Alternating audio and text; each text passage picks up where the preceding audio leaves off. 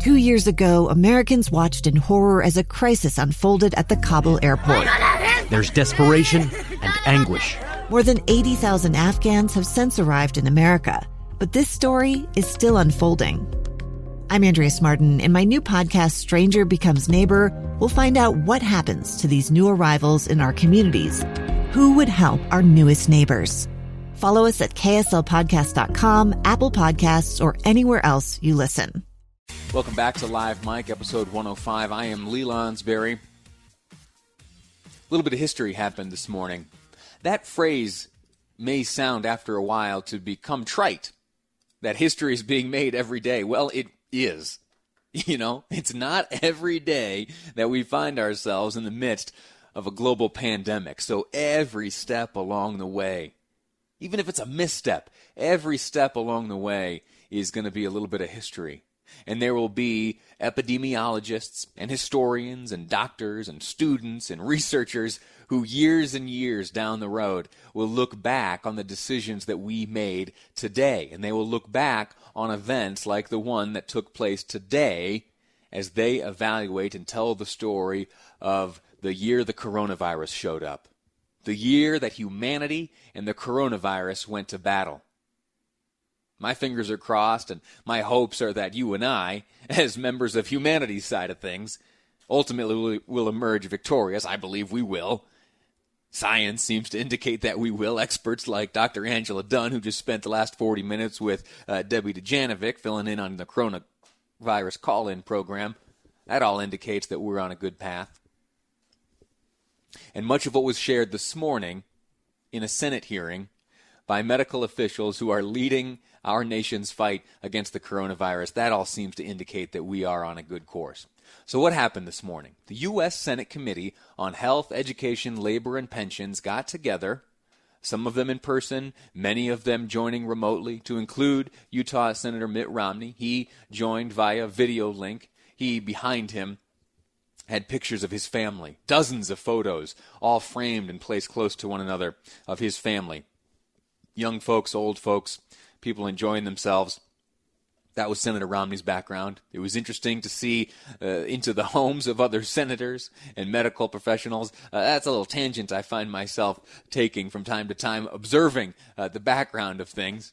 In fact, Lamar Alexander, who heads up the committee, which assembled just this morning to speak to these medical officials, he spoke to us from a beautiful-looking cabin where over his shoulder there is a dog reclined on it. No, a real dog.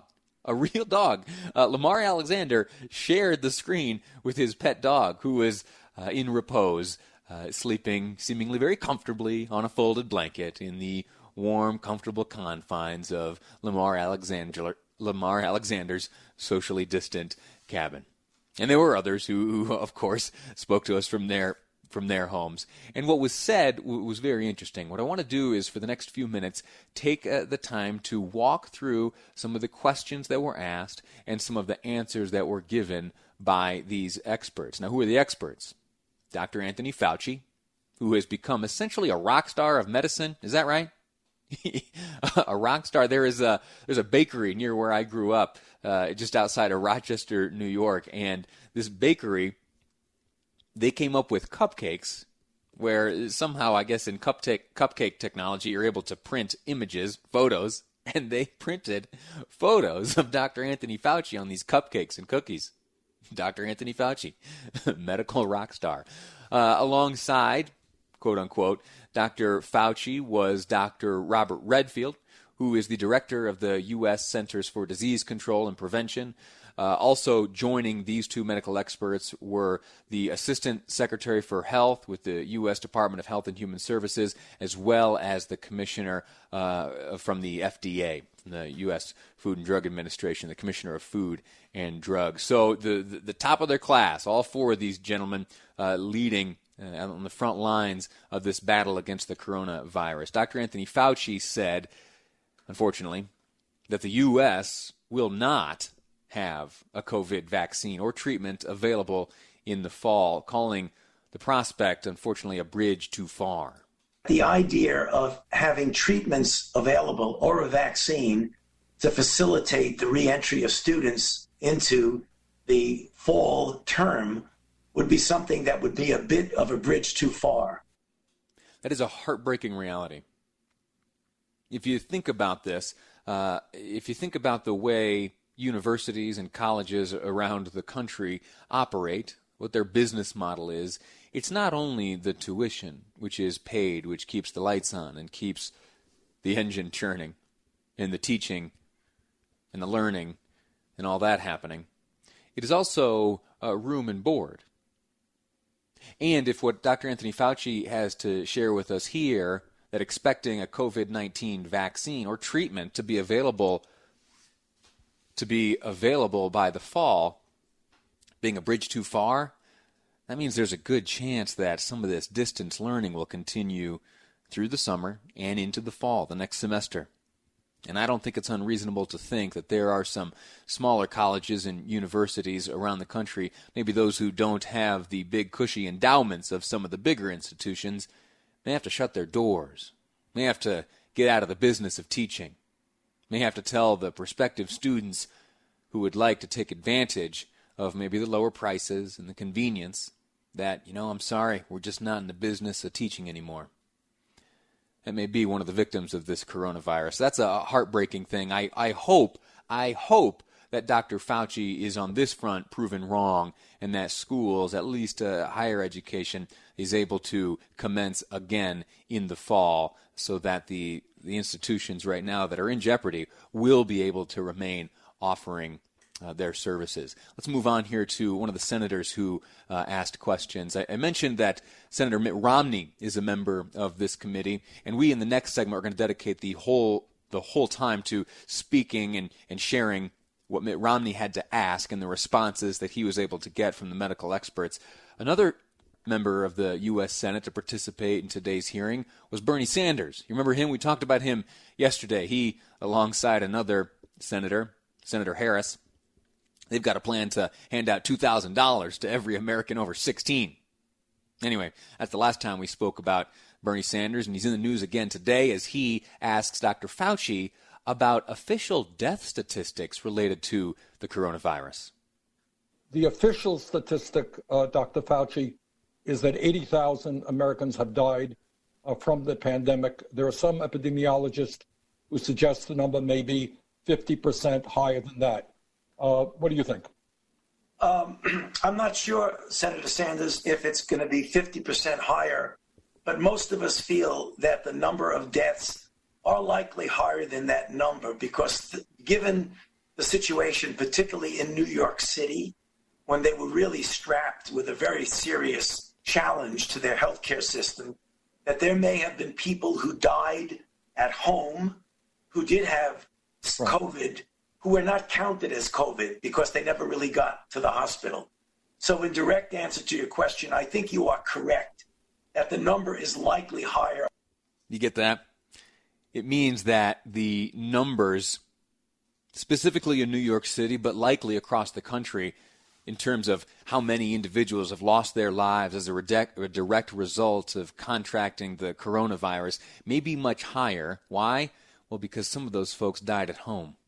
Some of those folks never made it to a healthcare facility. Many of those folks never made it to the ICU or the ventilator or whatever piece of technology would have kept them alive, and they passed away at home, not included in these numbers of coronavirus casualties.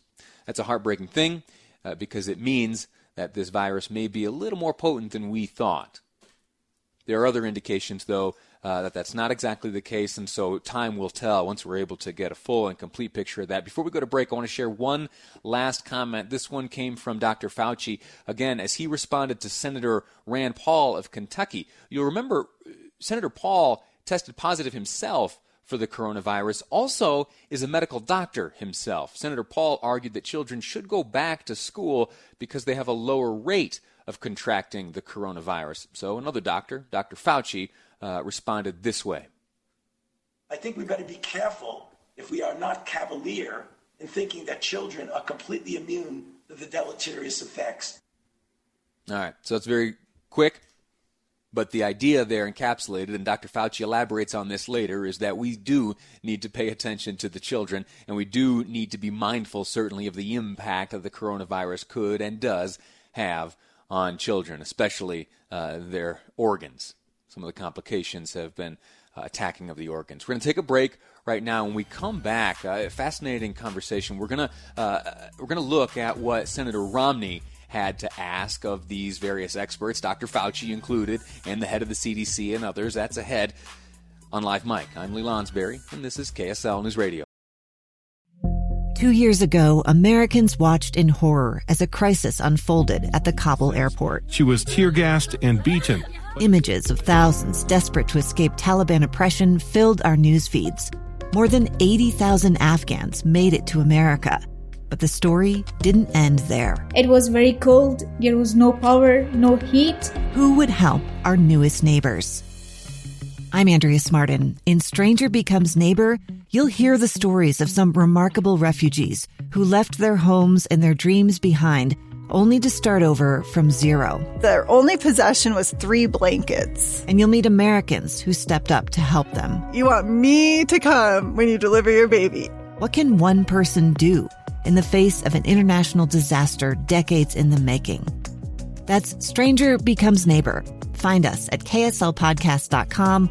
Follow us on Apple Podcasts or anywhere else you listen. About 20 U.S. senators got together, quote-unquote, got together. Many of them via video link, some of them gathering together in the Dirksen Senate office building in Washington, D.C., to conduct a committee hearing. The U.S. Senate Committee on Health, Education, Labor, and Pensions got together to ask questions of witnesses. Dr. Anthony Fauci, CDC Director Robert Redfield, the Assistant Secretary for Health at the U.S. Department of Health and Human Services, as well as the FDA Commissioner. They all made themselves available to 20-some-odd United States senators. Before the break, we talked about some of the questions asked of these medical experts, these medical leaders, those who are steering the fight against the coronavirus here in the United States. One name on that list of senators is a relatively new senator amongst the rest of them. A name that's not new to us here in Utah, but Senator Mitt Romney was among those who had the occasion and the opportunity to speak to these medical leaders. And he took that opportunity this morning to ask exactly the questions he was after and to get the information he was looking for, and also what you will hear in just a moment, to make a statement comparing his view to that of President Trump when it comes to testing. I'll let you hear that when it comes up. Right now, though, I want to walk through some of these questions. His first question was directed at the Assistant Secretary for Health at the Department of Health and Human Services on a comment made about during the President's press conference just yesterday. So here what I'll do for you is I'll play the question asked by Senator Romney and the response given to him by the doctor who heads up the Department of Health and Human Services. Here's Senator Romney. Folk, I understand that politicians are going to frame data in a way that's most positive politically. Of course, I don't expect that from admirals. But yesterday you celebrated that we had done more tests and more tests per capita even than South Korea. But you ignored the fact that they accomplished theirs at the beginning of the outbreak while we treaded water during February and March. And as a result, by March 6th, the U.S. had completed just 2,000 tests, whereas South Korea had conducted more than 140,000 tests. So partially as a result of that, they have 256 deaths and we have almost 80,000 deaths. I find our testing record nothing to celebrate whatsoever. The fact is their test numbers are going down now because they don't have the kind of outbreak we have. Ours are going up as they have to. I think that's an important lesson for us as we think about the future. On a separate topic, my impression is that with regards to vaccines, where I'm critical of what we've done on testing on vaccines, we've done a pretty darn good job of moving ahead pretty aggressively. And yet the president said the other day that President Obama is responsible for our lack of a vaccine. Dr. Fauci, is President Obama or by extension President Trump, did they do something that made the likelihood of creating a vaccine less likely? Are either President Trump or President Obama responsible for the fact that we don't have a vaccine now or in delaying it in some way?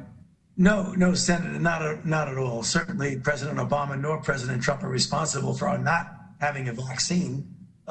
We moved, as you said, because I described it in my opening statement, rather rapidly. No one has ever gone from knowing what the virus was to a phase 1 trial as fast as we've done. So I don't think that's something that one should say anybody's responsible for doing anything wrong on that. I think that's right. Senator Romney continued his questioning, this time directing a question at Robert Redfield. You've seen him before. He has that distinctive white beard, no mustache, just a beard. He heads up the Center for Disease Control and Prevention. And Senator Romney asked about a certain type of data. And in fact, this is a curiosity I have had myself about real-time data. How is it that we have gone this long without the ability to have real-time data and information? Here in the state of Utah, it appears that we have been able to figure that out. And right now on the coronavirus.utah.gov website, we do in fact have real-time data to include the number of hospitalizations at any given time. We have demographic information. We have all sorts of information that stands alongside the cumulative data, the cumulative number of how many individuals, Utahns, have lost their lives as a result of the coronavirus, or how many have in total tested positive for the coronavirus. Senator Romney would like more information. He would like it at the national level, and he was able to ask the director of the CDC why we don't yet have it. Looks like I'm having a technical difficulty here, but let me just summarize exactly what it was the senator asked and what the response was from Dr. Redfield. The senator said, why is it, how is it that we right now, first off, we've been dealing with this coronavirus for how many weeks now? We have also been a rather technologically advanced nation for so many years. How is it possible that we today do not have a real-time look at the data that would be so useful to us as we combat this coronavirus? It's a fascinating question, and the response was, surprisingly, if I'm honest, from Dr. Redfield. He wrote back, or he responded and said, it's inexcusable.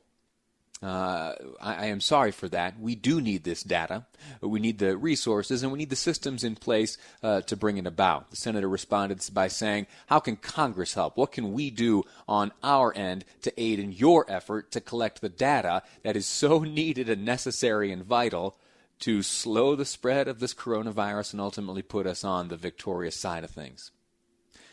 And I am grateful to both the director of the CDC as well as Senator Romney for addressing that. I mentioned that it's a question that I have had myself. And in fact, in the next segment, we're going to be speaking to a friend of mine, Dr. Stephen Mobley, who has been a guest repeatedly on this program. And he, as he and I were speaking recently, he said, we ought to have this type of data. It's available. We know that the state, the coronavirus task force, is collecting it. We know that they are able to track how many individuals are at any given time hospitalized due to complications arising from the coronavirus. We know, too, that they are able to track and tabulate the demographic data, which is associated with the coronavirus. Why don't we have that publicly? Why hasn't it been reported? Well, it was not long after that conversation, which was on the air here on this radio program, that the state, in fact, did start sharing that type of data, much to the delight of me and Dr. Mobley, who will be my guest next, to walk through what this newly released data here at the state level teaches us and how it better aids us to combat the coronavirus as it does its best to spread through Utah, and we do our best to stop that. I'm going to take a break right now. When we come back, it's Dr. Stephen Mobley, my guest. We're going to talk about numbers. That's ahead on Live Mike. I'm Lee Lonsberry, and this is KSL News Radio.